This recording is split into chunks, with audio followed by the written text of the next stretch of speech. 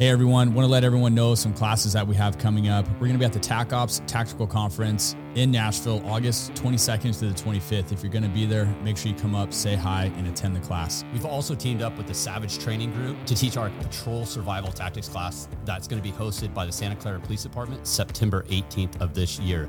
Go to savagetraininggroup.com and get signed up before the seats sell out. We are very excited to bring on our next guest on today's show. This officer responded to an active shooter event May 26th of 2021 at the VTA bus yard in San Jose. At 6:30 a.m., this officer showed up to work, and little did he know he would be responding to the biggest call of his career. We have him in studio to give you a firsthand account of how that incident occurred. Door right behind us. Oh, shit. We get stimulus. Third floor. Third floor. Conference room?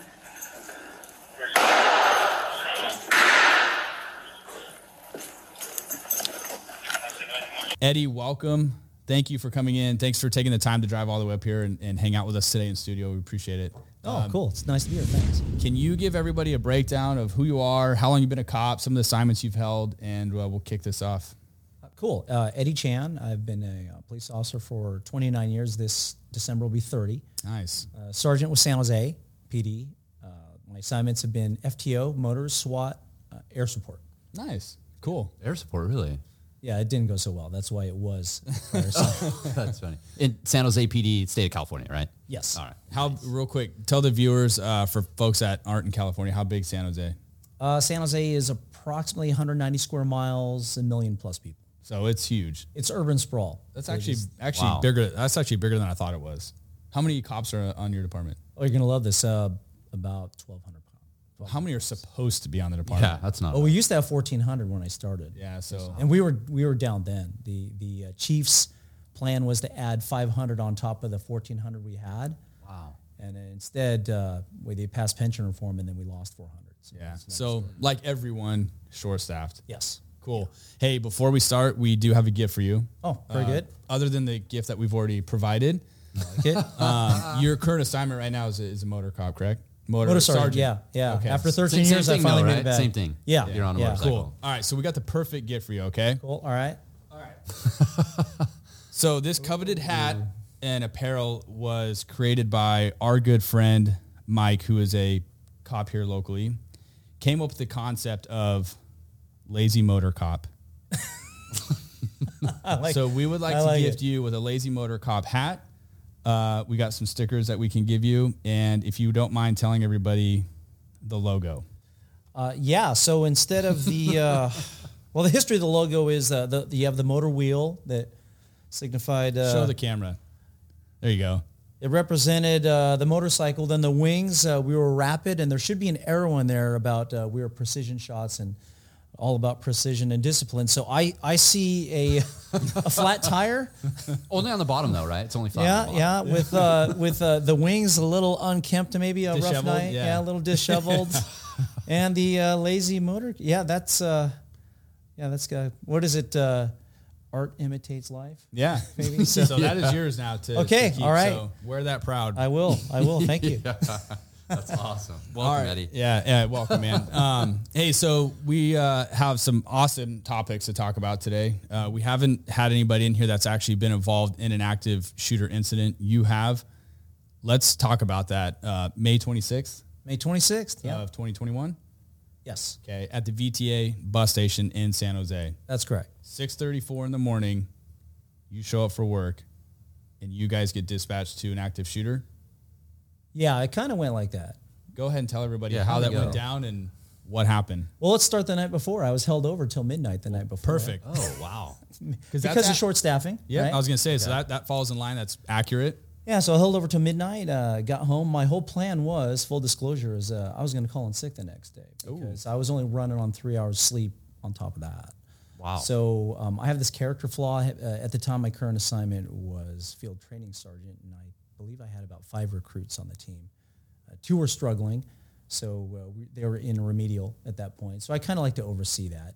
They weren't one of those, hey, they're not going to make it. I thought, this could be one or the other. So My alarm went off at 3 a.m. and that was my cue to get on the computer and put myself out. But I told myself if I got to the bottom of the stairs and if I turn left, I'm going to be sick. And if I go right, I'm out the door. And that last foot hit the floor and I turned right. And that was it. Wow.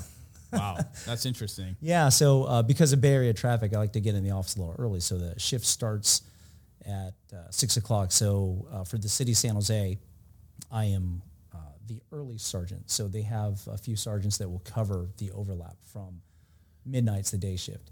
So they actually go out early. So I try and make it in a little early, usually about 4:30 or 5. I'll pull up DORs from the night before and just kind of check things out, get my coffee. It's kind of a ritual, and I talk to the young lady that works the phones at our phone center. Mm-hmm. So she actually has the watch list from the day before, and she knows who was held over and who's working that day. So she looks up at me and she goes, "Weren't you just here? You know, I thought for sure you'd put out." And I said, "Yeah, I was, but I figured, yeah, what's going to happen today, right?" Yeah. And then I paused, and I said, "But I got a bad feeling about today. Bad feeling about today." She says, "Oh, don't say that." And we just kind of laugh, and we went about our day. Yeah. Creepy. Yeah, it was. It was. And then there was another officer sitting across from me. He usually gets in probably about 5:30, and he's sitting there, and he's been 15 years on. He has that, he used to be like really into a gung-ho guy, and now 15 years later still is, but he's kind of dampened his spirits because of the things that were going on then. And he looks at me, and he's sipping his coffee, and he's like, "Bro, dude, don't say that." Yeah. And he ended up being one of the guys that went in with me as well. So No kidding. yeah, we had a good laugh about it after. Like, "Hey, you weren't kidding, right?" Wow. Wow. That's insane. We're going to dive into the story real quick before we do. You are currently an instructor with Savage Training Group. And shout out to Scott, did gift us with a couple of things actually. But Yeah, I did. one of the things he gave us was this awesome sign. Scott, we're going to find a cool place in the studio to hang this bad boy up. Thanks, Scott. Along with the neon sign that you provided us. So thank you. Make sure you guys head over to savagetraininggroup.com, get signed up for a host of classes. Mark and I are teaching a class September 18th. Again, get signed up for that. I'm signing up for In that Santa one. Clara. Nice. Yeah, you We'll better. see you there. I hope to see you there. Yeah. I got to get with this FTO stuff. That's my wheelhouse right there. Nice. So let's dive into this story a little bit. So you arrive at work, you're already having this weird feeling, you're kind of joking with your buddy who ultimately ends up going to this call with you, ironically enough. What happens next? So because of COVID, we have the team numbers. So I was team 77, so odd numbers. So this is May 26th, so no briefing for me. So I went straight down into my car, had coffee in hand. I found my car.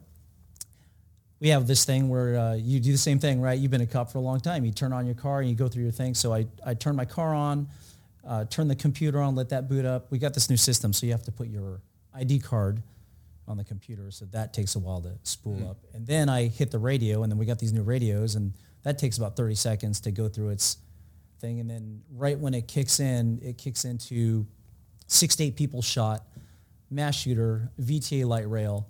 And as I'm hearing this, I'm drinking my coffee, and it's 6:34 in the morning. And I'm like, "Bro, you got to be kidding me." On 3 hours of sleep. On 3 hours of sleep, thinking, "Wow, you know, this is it." Like, you knew it was real. You knew it was a real one because it wasn't. I knew the dispatcher of all the dispatchers up there, and you could tell in the tone of this dispatcher's voice that this is the real deal. Multiple callers on this one. So, Wow. So I kind of put my coffee down. I look at I hit the lineup on who's out there. Mids is rolling in. There's only a few early cars logging on because that's right around the time they logged on. So, and just to give you an idea of perspective, the sergeant's garage where we are, it's literally a block and a half away. Wow. So you're that, there, right yeah, there. we're there. And it's the sheriff's jurisdiction. So VTA is right next to the sheriff's headquarters. And I'm hearing San Jose officers being dispatched. And so I grab the mic and I go, "Hey, my call sign 5X10. How many San Jose units, and is there a San Jose supervisor?" And the dispatcher replies, 5 San Jose, no supervisor. And I respond back, "Well, I guess that's me, so go and show me en route." So off I went, and in about 30 seconds, I land on the corner where I see officers starting to arrive. There was probably 24 or so already there. Now, these are not officers I've ever worked with either. So I want to say the tenure of this particular group ranged anywhere from There's one or two with about 15 to 20 years on, but most of them had 3 years or less. Wow. One was an FTO with a recruit 10 weeks into the program. Oh, geez. Yeah. So I look at everybody, everyone's kind of going through their stuff, and I think I told you it didn't take long to get there, but I looked at one specific individual, a face that I recognized, because San Jose's kind of a weird beast. You'll see people, I might work with you for a day, I won't see you for 15 years. Yeah. It's If kinda it's like that big, I can see that. Yeah, and then in this case, I looked and I'm like, well, I recognize one face. I don't really recognize the others. So I see the one person that I recognize. He's already got his helmet on. He's got his plate carrier, and he's got his rifle. This guy, he has probably about 23 years on. I look over at him. I said, hey, Mike, man, you ready to go? He goes, yeah, I'm ready to go. So I turn, and this is where, you just kind of run with what you know. Mm-hmm. And I turn around, and I see another sergeant land, and I said, hey, dude, do me a favor. You stay and establish a CP. And I look at this crowd, and I wasn't sure who was going to go with. I mean, you don't have that luxury on like being on a TAC team. Yeah. I said, whoever wants to go, it's time to go. We need to go now. So I want to say 6 or 7 went with me. The radio traffic that's coming out is that the shooter is still shooting, and there's another contact team on the other side. We'll call it the C side of the building. So we're on the A side, the front. Okay.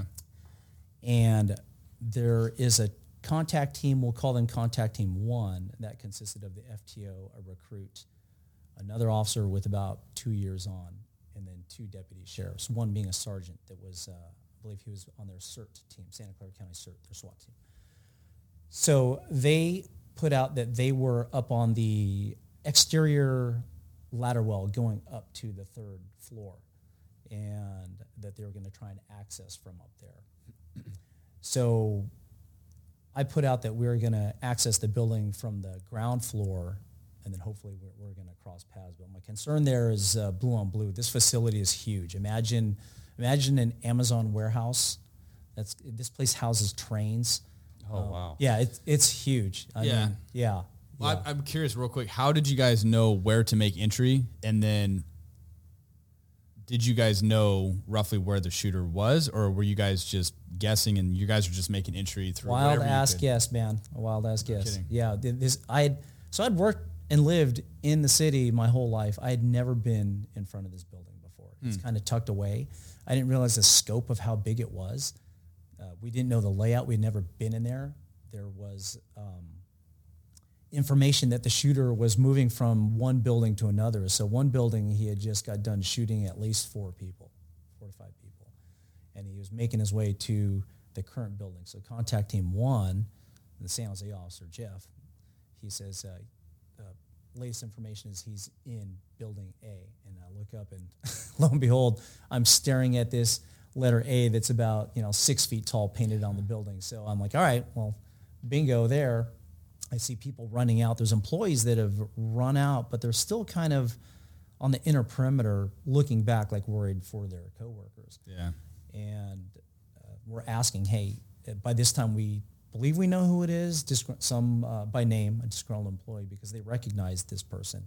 That morning there was a union meeting, and in building B, that's where this meeting was. The shooter actually went into that meeting and started cutting loose right there. He knew that You knew the meeting was happening. It was happening before shift. So I go up to one of the employees and I asked him, where did you see this person last? And he says, I think he's in building A. He's in building A. He's wearing coveralls. He's got the fluorescent gear. Well, everyone at VTA is wearing coveralls with the fluorescent gear. Don't know what it looks like. Standard uniform. Yeah. But so you knew if people were running out, and we could hear gunfire, that he's still inside. So I look over, I have my team together, and I look over to my right, and about 100 yards away from me is a sheriff's team, a contact team. So we'll call them contact team 3. They were behind a train, and really this is kind of one of those 2 agencies, big building. We'd never done anything like this before. I hadn't trained with the SO, like ever. The last active shooter training that we had that was allied agency was when I was with the Milpitas SWAT team in 1999. Wow. That was the last time. So comms were very bad. Radio traffic was going, everyone's jumping on the air. And really my main concern was I knew contact team 1 was inside. We were going to be 2, and that there was a third one. And there was more than enough space in there for all 3 of us to be in there.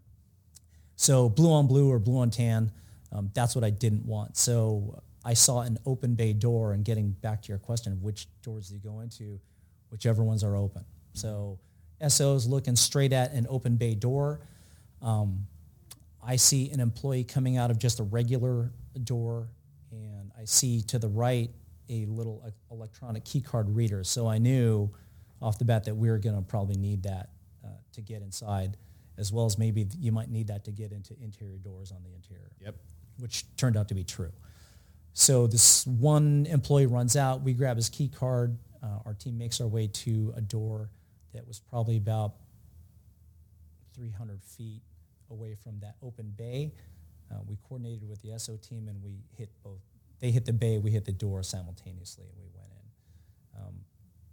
It's funny, so you pull a door open and you expect to see something, and then you're looking at a wall. And that particular door was configured where you walk straight into basically a room about the size of your studio, and then it just branches left, and then it opens up into the bay. So we fly the door, we make entry, and again, these are people that were not on a SWAT team. We have never trained together. You just kind of run what you brung, if you will. Yeah. And it actually worked out pretty well. I mean, everyone just kind of fit into a place. There was no real, we had the rifle up front, and I was up front. And outside of that, I just said, hey, just eyes open, head on a swivel. Mm-hmm. We look into the warehouse. It's dark. There's multiple trains. It's multiple levels. And it's like a scene out of Call of Duty, like a level of Call of Duty, where you're looking and you go, all right, the first thing that goes to your mind is, how long has this dude been planning this? Yeah. How many nests does he have? Is he elevated? Yeah. You don't want to stay in the fatal funnel, which we weren't, but, we're on the ground floor, and, we were at a very, in a bad position where. Super disadvantaged. Yeah. Anywhere in that warehouse, this guy could have taken all of us if he wanted to. So while it's pretty chaotic, while this is going on, the first thing I'm looking for is any stimuli, if you will. So I can smell it. I can smell the gunfire. I can smell gunpowder. So I know it's close. I don't hear any screaming. I don't see bodies down on the ground floor. Dispatch is putting out conflicting information saying shooters down on the first floor. He's 10-5-5. On the first floor, which means he's gone. For those of you that don't know. Yeah, so I'm looking on all around, and everywhere I see, I don't hear anybody. So whoever's there is either already deceased or they're hiding. I don't see a shooter. I don't hear a shooter. So bad information. I didn't have time to get on the air to say negative. That's because contact team 1 says we hear shooting upstairs. So it being dark, this huge warehouse, I told the team, I said, run the wall until we find the staircase.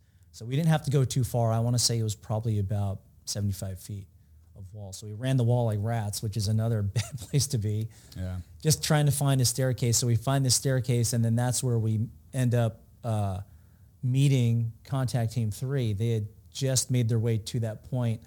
And Mike, the guy with the AR that was our point, I got to hand it to him. Fearless, man. That guy ran right past these guys, didn't even hesitate, up the stairwell. And for me, my prior SWAT training is you don't just run up the stairs. You just kind of like look straight up, and someone's got to cover high while the rest. So I do that, and out of the corner of my eye, I see Mike just rip right up the stairs.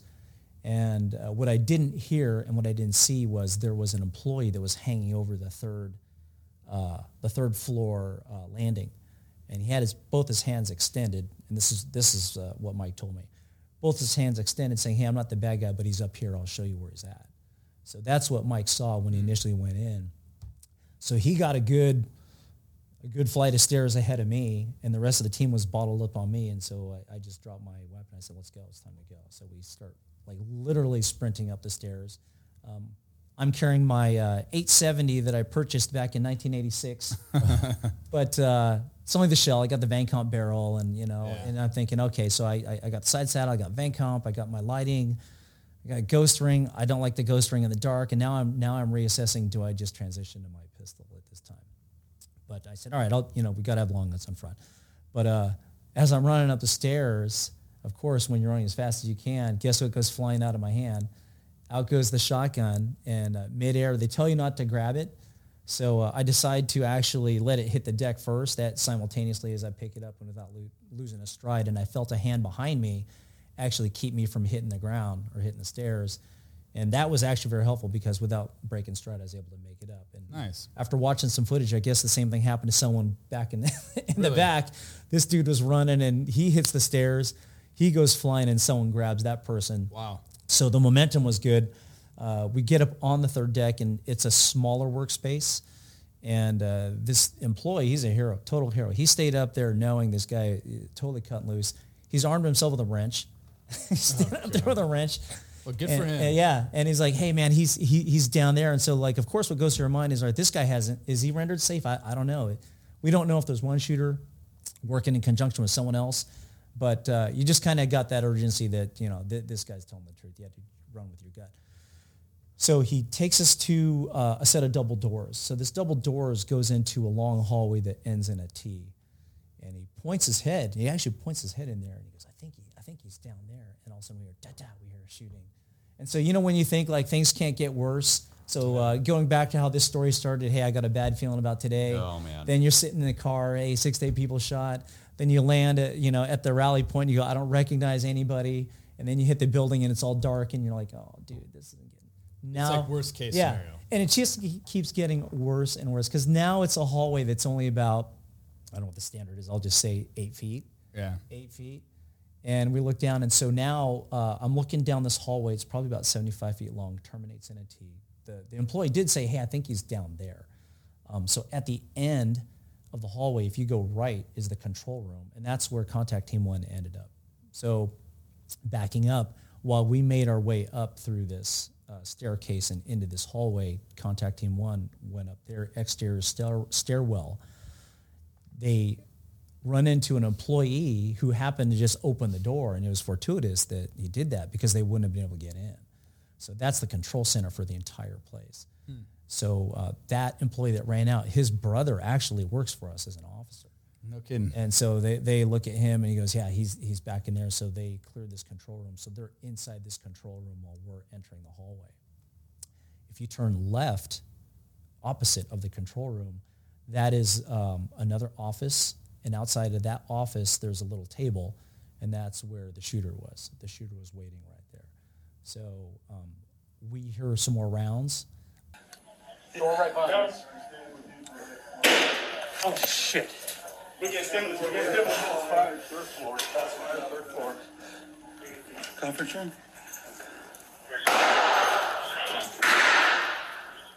I don't know they're in that control room yet. And when I'm looking down the hallway, I'm just going off of what I know. I see double doors, double door, double door. So 3 sets of double doors. So that tells me there's probably a warehouse storeroom to the left. It's probably big. So the last shots I heard, my whole team, we ended up in that hallway, which is another shitty place to be. Oh, yeah. Yeah, I mean, I'm thinking, oh, dude, again, gets worse. And so I'm trying to make the determination, is this sound coming from an adjacent room that's wrapping around, or is it coming from the end of the hallway? And so that was one of those, well, don't be wrong, just pick, don't think, just do. So we see a door, and we boot the first door to our left. First we try it, then we boot it, and it's barricaded. So we knew it was barricaded, and if it's barricaded, that means someone inside barricaded it. Yeah. And Smart. more than likely, part, yeah. probably survivors, right? So Mike goes in there, he identifies himself, and while this is going on, the radios are really, really loud, no earpieces or anything like that. And he calls out, he hears people inside. He goes, yeah, we got survivors inside.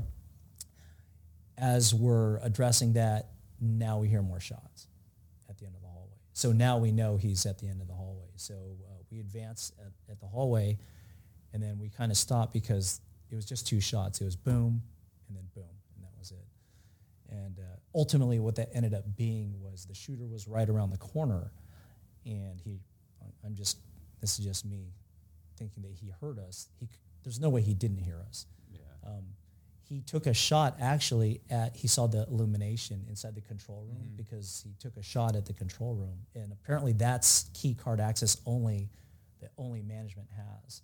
So he didn't have the key card, so he just took a shot there. We were at the other end of the hallway, and then apparently there was a sheriff's team waiting at the bottom of that stairwell. They didn't come up. So it was kind of checkmate on his part. Yeah, so he was caught. I mean, he wasn't going anywhere. So that first shot was a hesitation shot, and the second shot was the final shot. But he was still unconscious but breathing when we reached him. So he shot himself. Shot himself, yeah. So we make our way down the hallway. We see illumination coming from the right, which I know is law enforcement, right? We have the 1800 lumen.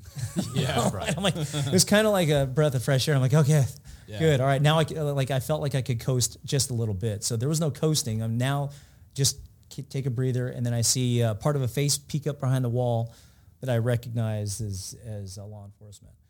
And so I said, okay, good. So now we can go methodical. And we round the corner, and the shooter in the table, gun in hand, gun on the floor, backpack full of rounds.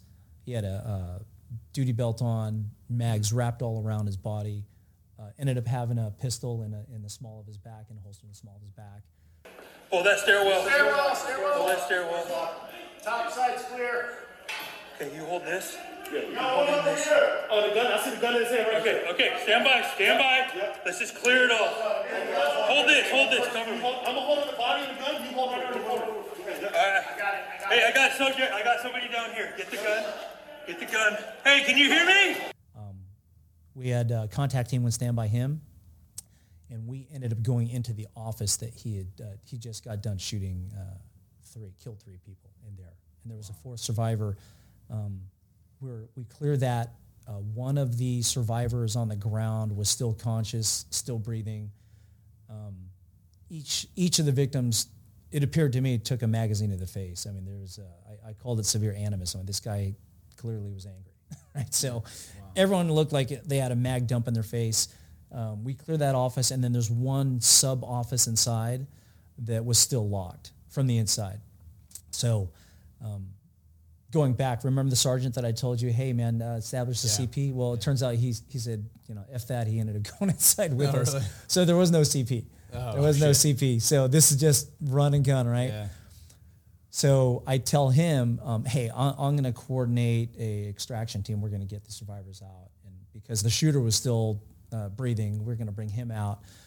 I need you to clear this office. Someone's in here. It turns out there was another survivor inside there, and she was pushed in there by one of the victims outside, and he said, don't open this door. And shuts the door, and that's when the shooter went in and finished all of them off. So did that guy make it, or he didn't make it? He didn't make it. More on that. He saved her. Her.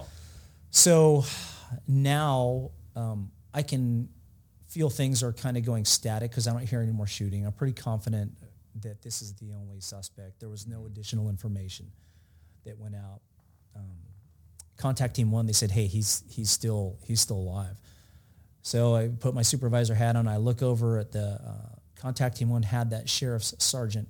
He's already on the phone. He's doing his thing. So I figured I would just help out. And I said, hey, just give me a warm zone. We'll start do the extraction.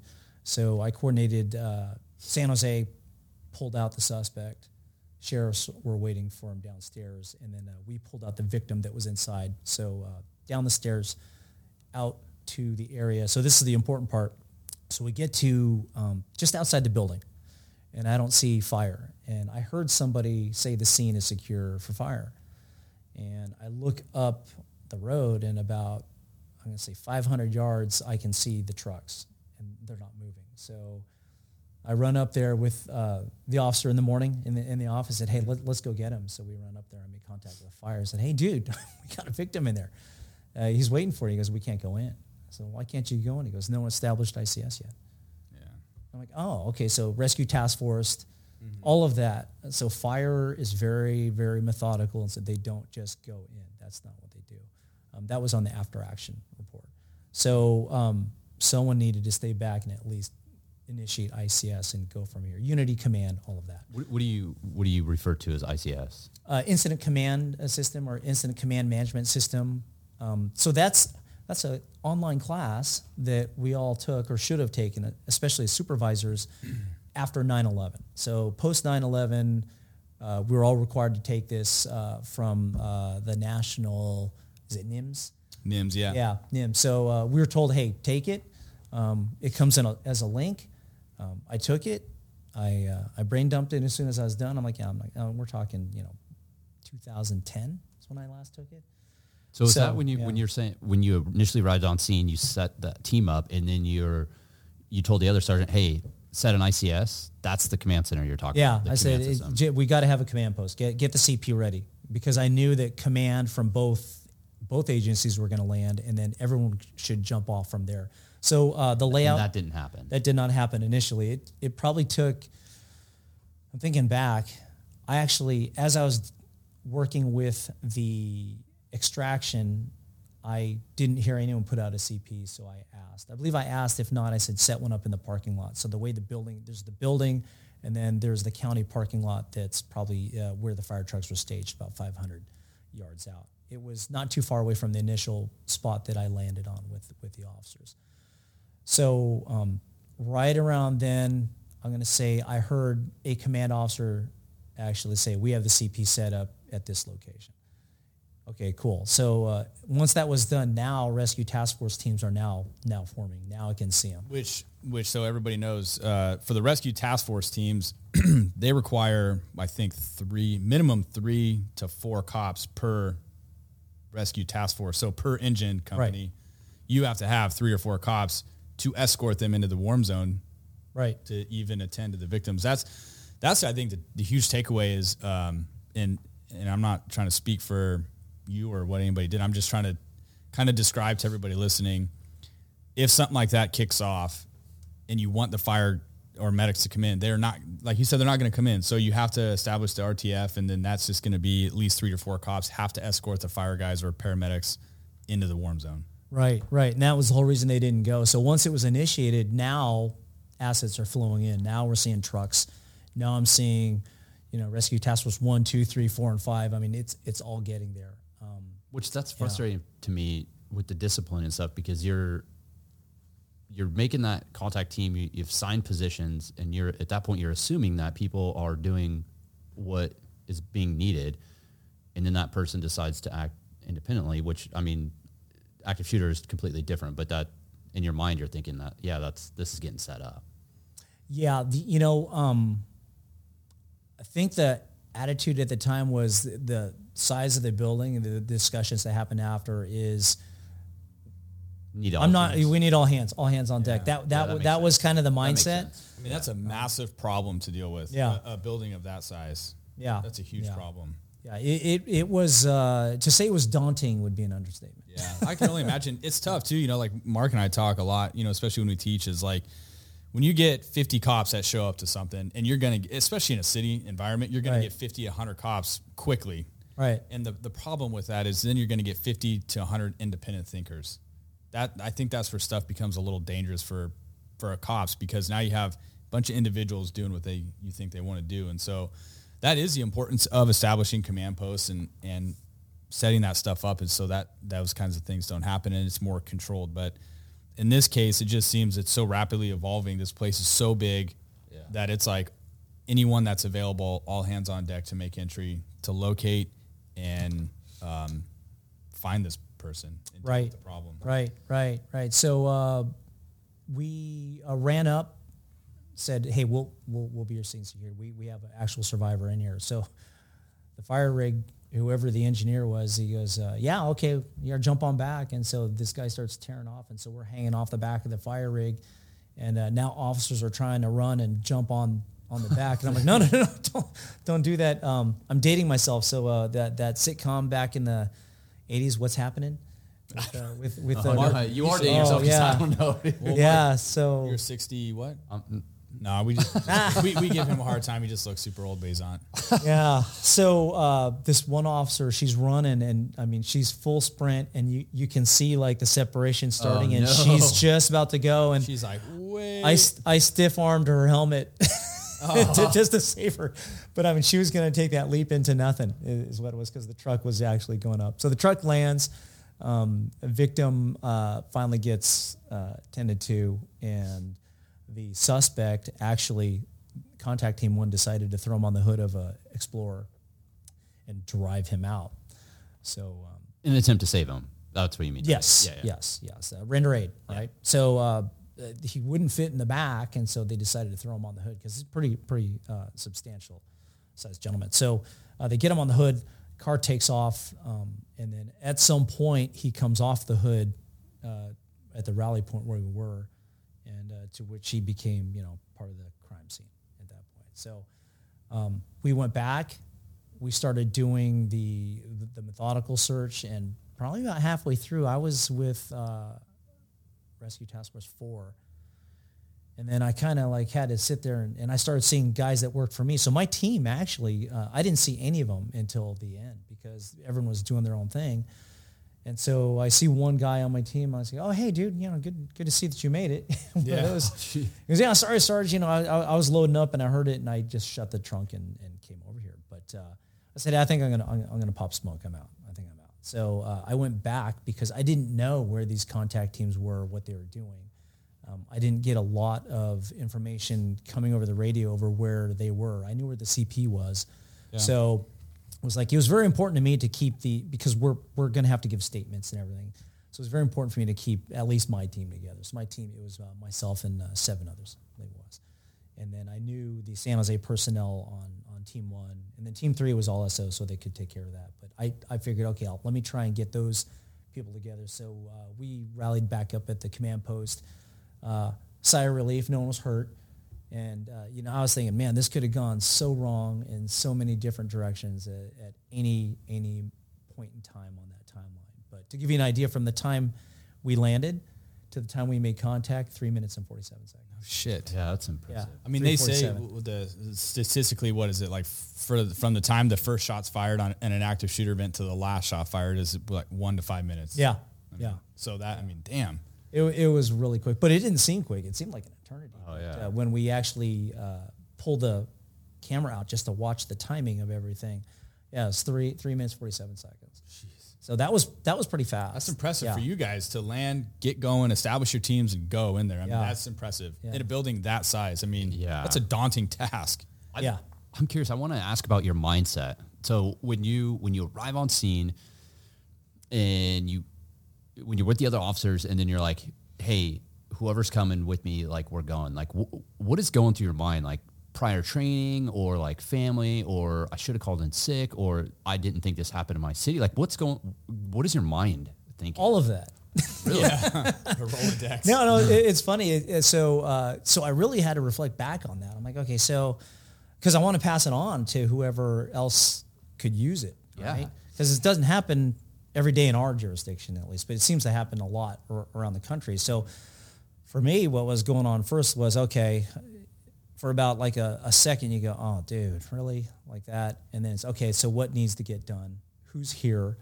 And I'm looking, I'm going, I don't know the expertise level. So, unlike being on a team where who's the long gun and who, I don't know. So that's why I just said, hey, and I could see, people almost like in disbelief. Like they're there, but they're still on that, oh, dude, they're at that phase. So that's where I go, hey, I don't know who's where, but I know that whoever wants to go is going to go.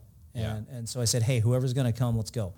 And so I know of that group that was there, which was more than 7, it was 7 that went. I would surmise, over a dozen, maybe 2 dozen, and people are still filling in. But wow, good for you for making that call, having that courage to be the first to go, and then all those ones that went with you. Yeah, I mean, and to ask, hey, who's willing to go? Because really, you could be walking into your death. Yeah, well, I figured whoever wants to go, they're already set. They've already done something in their mind that, okay, I'm going to go. So once you go, then I didn't even look behind me until we ended up in that hallway. And I said, oh, boy. So very young. Some where you they might have had a reputation for not being the most aggressive during Red Man in the academy. But I thought, it's really funny as these other thoughts are going through my mind. Well, courage comes in all shapes and forms. Yeah. It's like it does. You don't have to be. How about this? I didn't see any operators there. Yeah.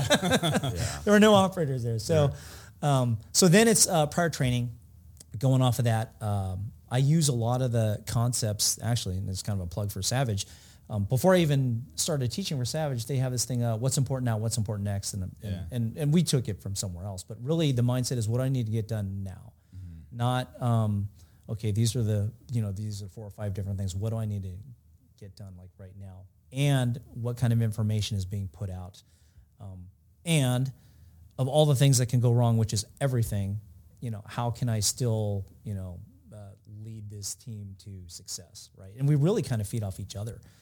When we spoke to each other after, it was, you could really categorize people in general as into 3 bins. You have those that will just do regardless. Doesn't matter what the odds are. Doesn't matter what the training is. They're just going to go ahead and do it. We'll just call that the 10%. Then you have like that bell curve, the big part of the bell curve where they're going to go no matter what, but they need some kind of catalyst. Someone has to go, hey, let's go. And I would say that's the vast majority that are out there. And then there's like that little part at the tail end, where they're like, I think I'm going to take the traffic control spot, right? Yeah. And that's reality. That's not... Not everyone's going. Yeah, not everyone's going to go. Mentally, they might not be ready. They might not have had that discussion with themselves.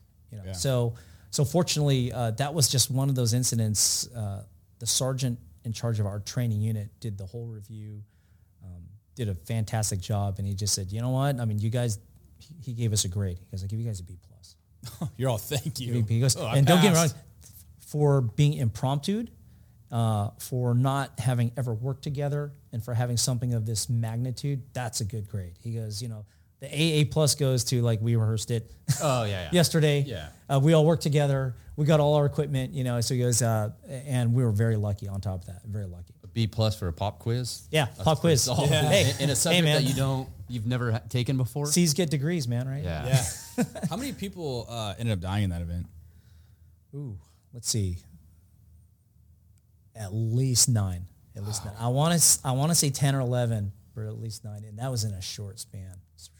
It devastated that crew, that whole VTA crew there. I ended up making contact with that gentleman that was up on third rail. I said, interesting history, a former Marine. He described himself like his whole life.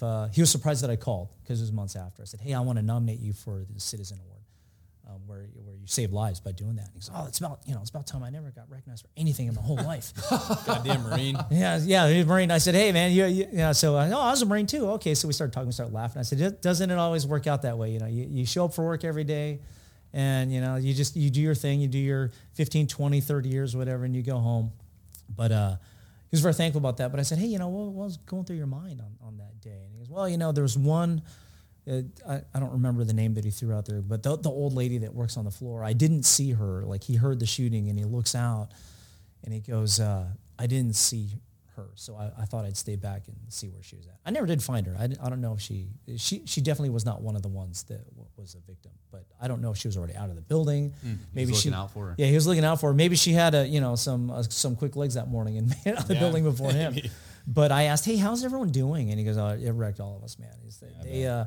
A few months after that, I get a call. So I'm in Southern Division, so I'm in the southern part of the city. So operations for VTA moved to their secondary facility.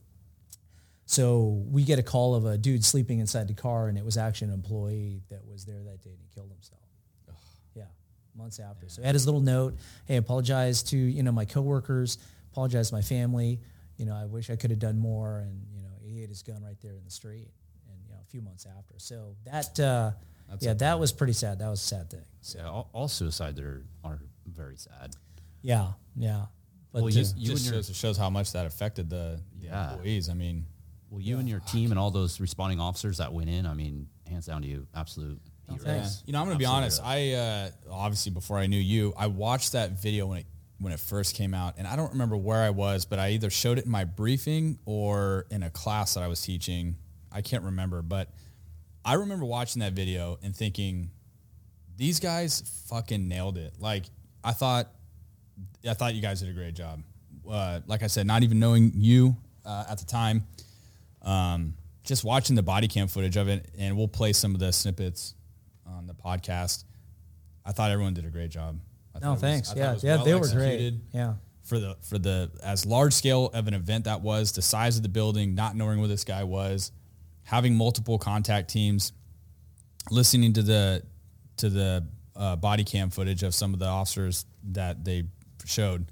I just thought everybody did a great job, and I was like, man, this is like the active shooter body cam footage that you want to show like everybody. Yeah. That's how well I thought it was.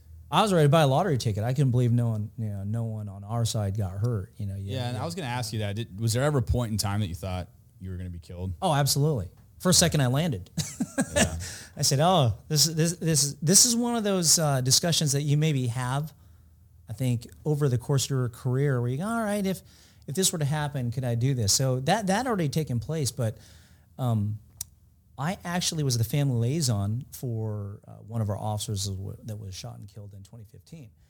And I completed what we call it at our agency, the emergency protocol. So we try to give it to the recruits when they finish the academy. We'll go to a briefing. The POA offers it. So this is kind of like you kind of getting your affairs in order. Mm-hmm. So, of course, I didn't have one until I was the family liaison. So I wanted to make it easy, really, for any line of duty death, which is difficult. Someone has to run with it, right? And so while it was still fresh in my mind, I came up with these things. So prior to this incident and after planning that memorial, I actually completed it. So that was, I want to say, a thing that you thought about. Okay, I think everything's good. I'm good. Yeah. So I think that helps, having those conversations, knowing what you're going to do. And it's tough being the supervisor too, because you have these officers that are, 3 years on, 4 years on, and they're looking up for someone. And you're like, oh, well, you know what? I took the test, right? Yeah. I took the test. Oh, okay. Well, it just so happened that, I got a lot of confidence from just knowing people were, one, willing to go. And then at least having one face that I recognized. And I'm not going to call him Tackleberry, but like this dude takes classes on his own. He was never part of a team, but like he really takes pride in his rifle craft. He takes pride in his tactics. He's been a midnighter. Like the last time I saw him was on mids when I was an officer, and now he's still on mids, just because he loves it so much, So very inspirational to me. So you kind of feed off each other, but I would say that things worked out because the right people showed up at the right time with the right mindset. Yeah. Wow. Fuck, well, it started when your left foot hit the bottom of the landing of your stairs, and your natural pivot is to the right. To the right. Maybe that's it. Because if you landed with your right foot, it's not a natural pivot to the right. You're going left. So your left foot hit the bottom, and that's how it all chain events. And I think a lot of people owe their thank you to you. Are you glad you went to work that day? After it's all said and done. I think I am. I don't know. I wish I would have prepared more, I think, for me. When you take the tests, when you do NIMS, right? So I told my guys, I said, hey, you got to take this seriously now. Because we should probably do this. And it's funny through the tactics. So we started with Diamond, right? Back in the day, you do Diamond. Then there's Rolling Thunder. All that shit goes out the window, man. Yeah. When it's real, you're like, hey, we're running a rat line against the wall going, okay, you're not worried about angles. But when you do the training, getting back to your original question on what's going through your mind, I do know, like, I take the time to train on my own. I don't wait for training to show up. I don't have to be told to go to training. I do take this job very seriously, and I as well as I do want to come home, and I want to increase my odds of success. I don't want it to be luck. I used to be a motorcycle instructor for the civilians, and at the same time I was a motor instructor for our agency. And I tell them, hey, for the civilian side and the newer motor officers, I said, luck is always going to be a factor. And right now for the civilians, it's 90%. For you. I said, I want you guys to think of, imagine yourself, these sea turtles that hatch and come out of the sand. That's you right now. It's dumb luck whether you can make it to the water, ocean, let alone come back, right? Yeah. And then for the motor officers after the motor academy, I tell them, hey, that's 50%. So now you know how to ride a bike, but now you got to be a cop on a bike, and now you got to actually do cop on the bike in traffic with these cars that are insulated, Bluetooth, music. Everyone's into their own, especially the Bay Area, everyone's in their own little world, right? Yeah. So, I always tell people, even as an FTO sergeant for my FTOs and recruits, where I can't preach enough, make luck like 5%, right? Do all you can to have skill be a greater factor in that. So in this case, it's funny, the thought stream that goes down, it's actually, I don't know the physiology behind it, but I was thinking of about 10 different things simultaneously. One of those was, when I get out of here, I'm going to McDonald's. I'm going to get myself a quarter pounder with bacon, 2 apple pies. Nice. The other one was, okay, don't make the wrong call. Don't make the wrong call. The other one was you get a heightened sense of visual, auditory. It's kind of like the Matrix when Neo's looking down at the end of the hallway and you're seeing everything. You can see everything. It's crazy. I think it must be a survival thing that goes back to our living out of caves and running from saber-toothed cats. And so I can see it now. You could see the cracks in the cinder block. I could see every little thing was there, and when I said, yeah, I could smell it, I'm sure I could walk in there right now. I probably wouldn't smell a thing, but at the time when it's real, you're smelling it. So, if you are perceiving things or you find yourselves in something like that, or anyone who has, they probably understand what I'm talking about. And if you haven't, you will, everything just like goes to the nth degree. Vision, and I'm blind, right? Vision, smell, hearing, like everything comes up. That radio, like I thought it was blaring in my ear, and I only had it on like 3. So. Yeah, obviously that's your brain going into self-survival mode, but you bring up a good point. When you are in a situation like that, you have to pay attention to your environment, like sense, eyesight, smell, what are you smelling? All super good information to share with everybody. That's a hell of a story, dude. Yeah. I mean, that's the first time I've ever really heard in depth about that incident. It's pretty fresh. Yeah. I remember when it happened, like I said, I watched the body cam video footage and I thought I was very impressed by it, but hearing first count, it's fucking wild. Yeah. Well, you're an inspiration to have 29 and a half years in law enforcement, to be willing to share your story with us and to share it with everyone about your mindset, to be honest about how your day started, to show up at to work, all those chain of events that happen, and then to be the one that led the team. I mean, that's pure inspiration in that the fact that you're still involved in law enforcement and sharing and trying to give back to cops is amazing. What are you doing now? What are you doing with Savage? What are some of the classes that you're teaching? So I teach the 40-hour FTO basic. I do the FTO update, and then I do the FTO supervisor. So FTO is one of those things that for me, let's go back to this team 3 years on. One of them actually said, they went in because they recognized me as one of the FTO sergeants that they ran across. They never worked for me, but they see me there all the time. As an FTO sergeant, I'm the first one in and I'm the last one out. I turn the lights out, right? So for me, setting that tone, setting that foundation, to have the tenure that I have and to be able to let people know, it doesn't have to, you're going to have tough days, but it doesn't have to be a 25-year grind. It's like it's still a fun job. A lot of changes. I got hired on maybe half a year or 2 years after Rodney King and made it right past George Floyd. And I've seen the changes. I've seen all the things. I've seen the personalities change, someone that comes in, and you can kind of track their progress, especially prior recruits of mine. But progress, not in just their career, but their attitudes and how they are. So that particular officer that I had, I was drinking my coffee with that morning, he's all kind of disheveled and stuff like that. But, he wants to, be in the fight, but he's just beat down from legislation and the news, and he just gets wrapped up in this. And, when I'm with an FTO team and with Savage, when I teach a group, I tell them this. I said, what will keep you healthy mentally, physically, really is I had to shift a gear and find that gear. And that was, I approach law enforcement policing from a clinical, dispassionate point of view. When I'm at a call, I analyze it. I don't think about the what ifs, or I just go, hey, what is in play? What is not in play? What do I have? And then I just go from there. Do we have to do anything, for example? So to teach that to FTOs and have them teach that to recruits is invaluable, really, because the discussion that we have is all of these incidents that lead to, a nationwide reckoning of policing. It's always patrol cops. It's patrol cops, Yeah. right? Yeah. So got to get it right. And I tell them, hey, imagine this. You got to bat 1,000 for 30 years. Every day you got to come in. You got to hit every single one out of the park. You can't miss. And if you do miss, are you going to be able to recover from that error or not? And, it only takes one. I said, you just never know. Going back to the VTA, I said, the right people at the right time. You know what? Sometimes it's the wrong people at the wrong time, No, right? you're right. That's a good point. Wow. So so I try and do that. So for Savage, I do the FTO. They have a whole host of classes that take working cops that have been very successful in whatever their wheelhouse is, and he puts them out there. So I didn't seek that particular job out. They just kind of found me.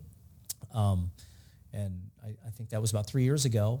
And I said, well, this would be a cool thing to do, in retirement. And that was kind of my plan. And, what's that run is, okay, you're one bad day away from retirement. I said, dude, I've had plenty of bad days already. It doesn't get worse than that. Yeah. So, now to be able to, I've been in motors for the last 6 months. It's kind of how I wanted to go out. I planned that back in 2001 when I lateraled over from my first agency. I said, you know what, I'm going to see if I can finish out of here as a motor officer or a motor sergeant. And so I didn't know that process was going to take 13 years. Like Top Gun, just riding a wheelie into the sunset. Oh yeah. So literally, every day I ride in, I because I'm responsible for the training now. So my shift goes from 10 to 8. So my guys are there at 10. I'm usually rolling in around 8 in the morning. And to get to San Jose at 8 in the morning from where I live, I'm leaving at 6 in the morning because I got a lane split 50 miles. Oh my God. But I'm loving every second of it, man. Nice. I'm sitting there. Hey, the other day, 69 degrees, sun's barely coming up. Got my cool leather jacket. Going, you know what? This is it. And then you got here and it's 108 degrees. Well, I shed that jacket. Yeah, last night I wasn't. Kyle. Kyle's like, hey, Eddie's here. And he's like, just have him wait outside in the sun. We're like, what? It's good for you. Yeah, It's vitamin D. Yeah. I got home yesterday and I was trying to explain to my oldest son, who's in the academy now. Yeah, I can control whether I sweat or not. You can't do it. No, you really can. And so my son goes, how do you do that? You just tell yourself it's not hot. Yeah. That's it. He's okay. Just like that. But no, it's funny. Those are the little things that you do to, make it through the day. And, you turn around and now you look at, everyone at the department, and I looked at the seniority list. All my academy mates are gone. My recruits are now getting promoted as sergeant.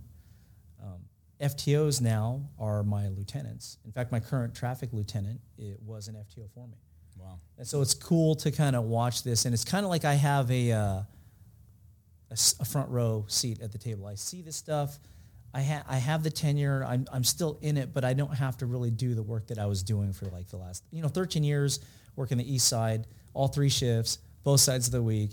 Every holidays, recruits, nonstop that whole time. And now I'm just kind of chilling and doing the thing. I still show up on the bike, I'll do my thing. But it's nice. This is the breather of my career. This is where now I can spread. I'd say you've earned it. Spread it, yeah. It's a breath of fresh air to have you here. You can ride in with your LMC hat. I am good, cool, yeah. dude. I'm going to give this the day shift. This What is are some other motor jokes? I've only heard one funny one. The tire's only flat on the bottom. What are some other funny motor jokes? Oh, God. Come on, everyone says it to you. I don't think you can ask a motor guy that. I think they get I don't offended. know. I don't. Are we supposed to make jokes about you? Yeah, I think that's how generally it what works. I thought maybe because we knew you, we'd get some more insight from it. Well, I do know this. So this is my second tour in motors, and nothing's changed. My lieutenant just came in. He was traffic investigations. He was never in motors. And I said, you've probably figured this out, that motor cops are kind of a strange group, very eclectic. It is.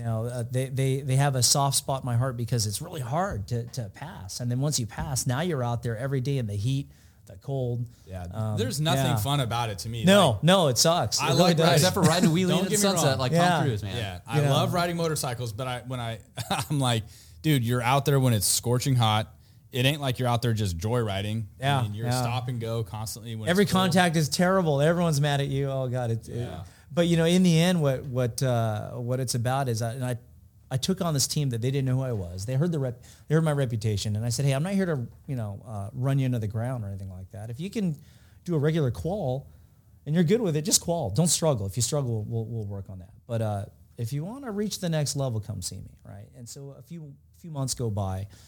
And then they're like, hey, we know you do these motor competitions, and do you think we can do Fairfield? Yeah, sure. All right. Do you just want to do it, or do you want to win? Do you want to try and win your class? Well, we want to do as best we can. So, okay, cool. So you just kind of get some buy-in on that. And so they thought I was going to force it down their throats.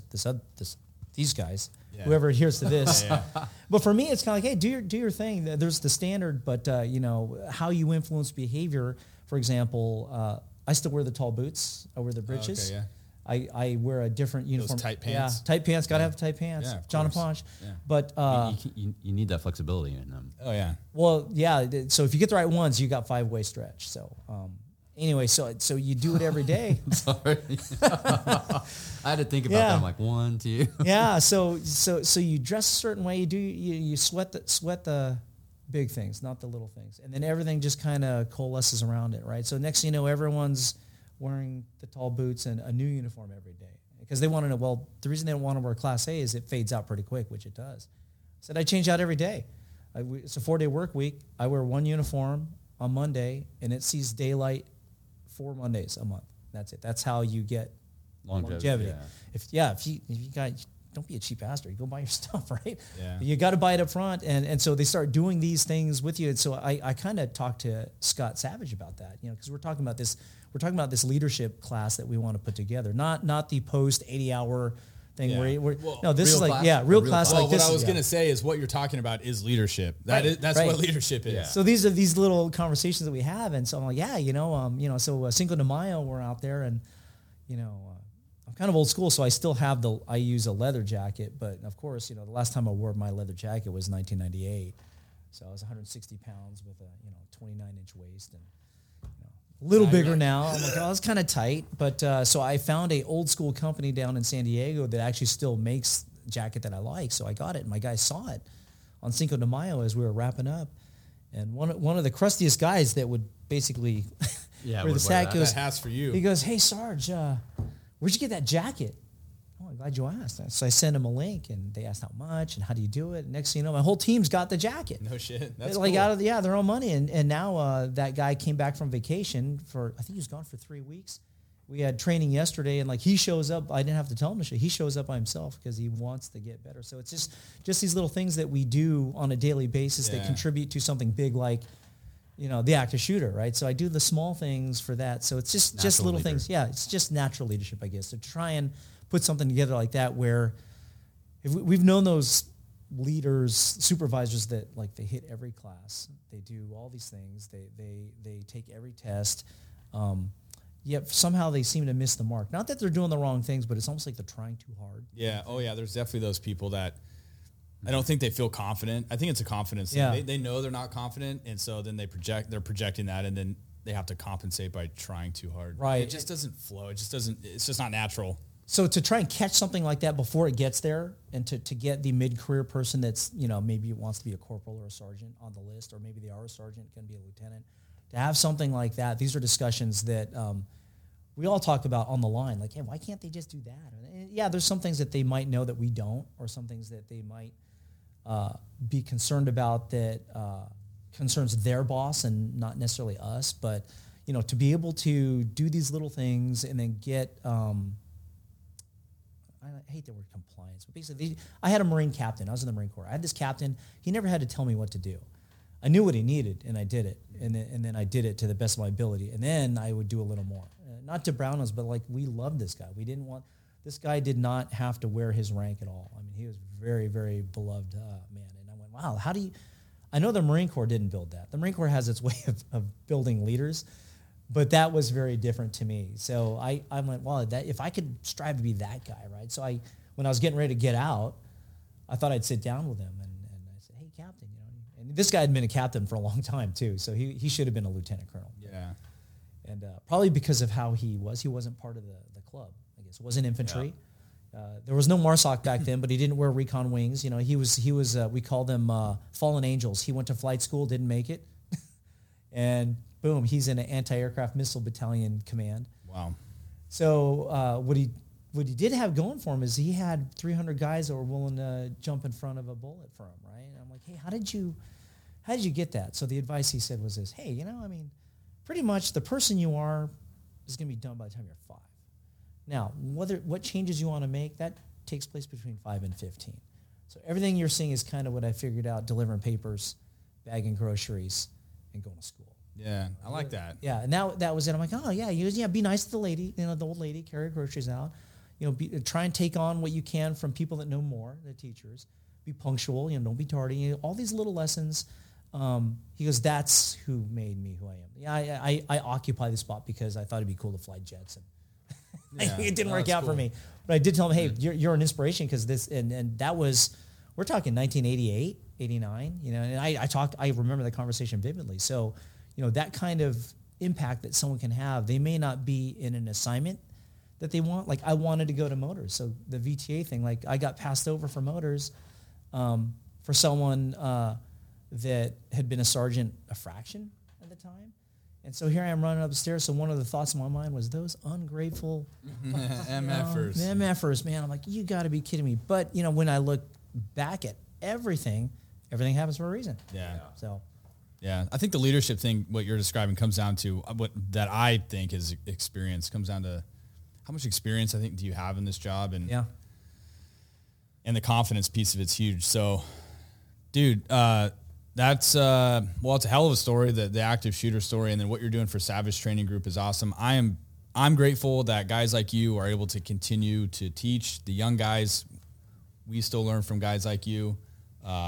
I've been a cop for 16 years, and I still love talking to guys that have been doing it for a long time because I still learn a lot. So thank you for that. Thank you for being here. You're welcome. You're welcome. Yeah, thanks for taking the trip down here to do this. A lot of value out of it.